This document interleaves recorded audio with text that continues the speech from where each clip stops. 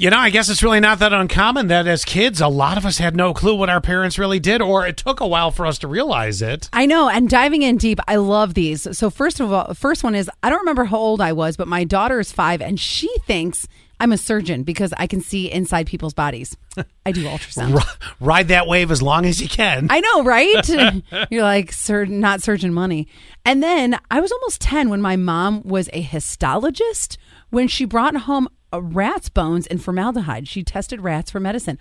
How cool is that? Wow. I wonder. I've never even heard I've never even heard the word histologist before. Me neither. I like it. I wonder where she's a histologist at. Cornell.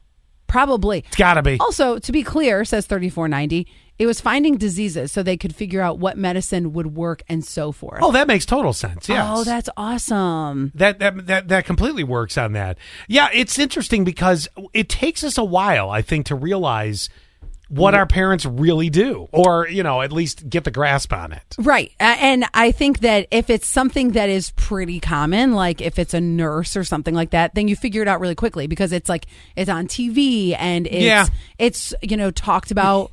But if you're you got to be watching deep ends of CSI to find a histologist. Right. And if it's something like how Scott's dad did something about writing manuals. It was technical manuals. The one thing that I remember very clearly, and I've mentioned it on the show before, my father was involved in writing the technical manual that for the first radar guided landing systems, which means like the planes could land themselves, like by following, because it used to be, a pilot would have to do all the work. So your dad had to go and do all of those things, I would assume. Well, he got involved. There was secret stuff he got involved with. I still do to this day because it was secret. Don't know exactly what it is. They had a lot of government contracts. Yeah.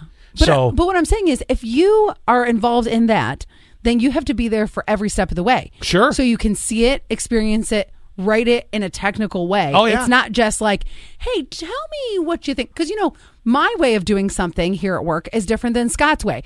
Both is the end result. It's just not the exact same way. Just remember my way's the right way, and you'll be all set with it.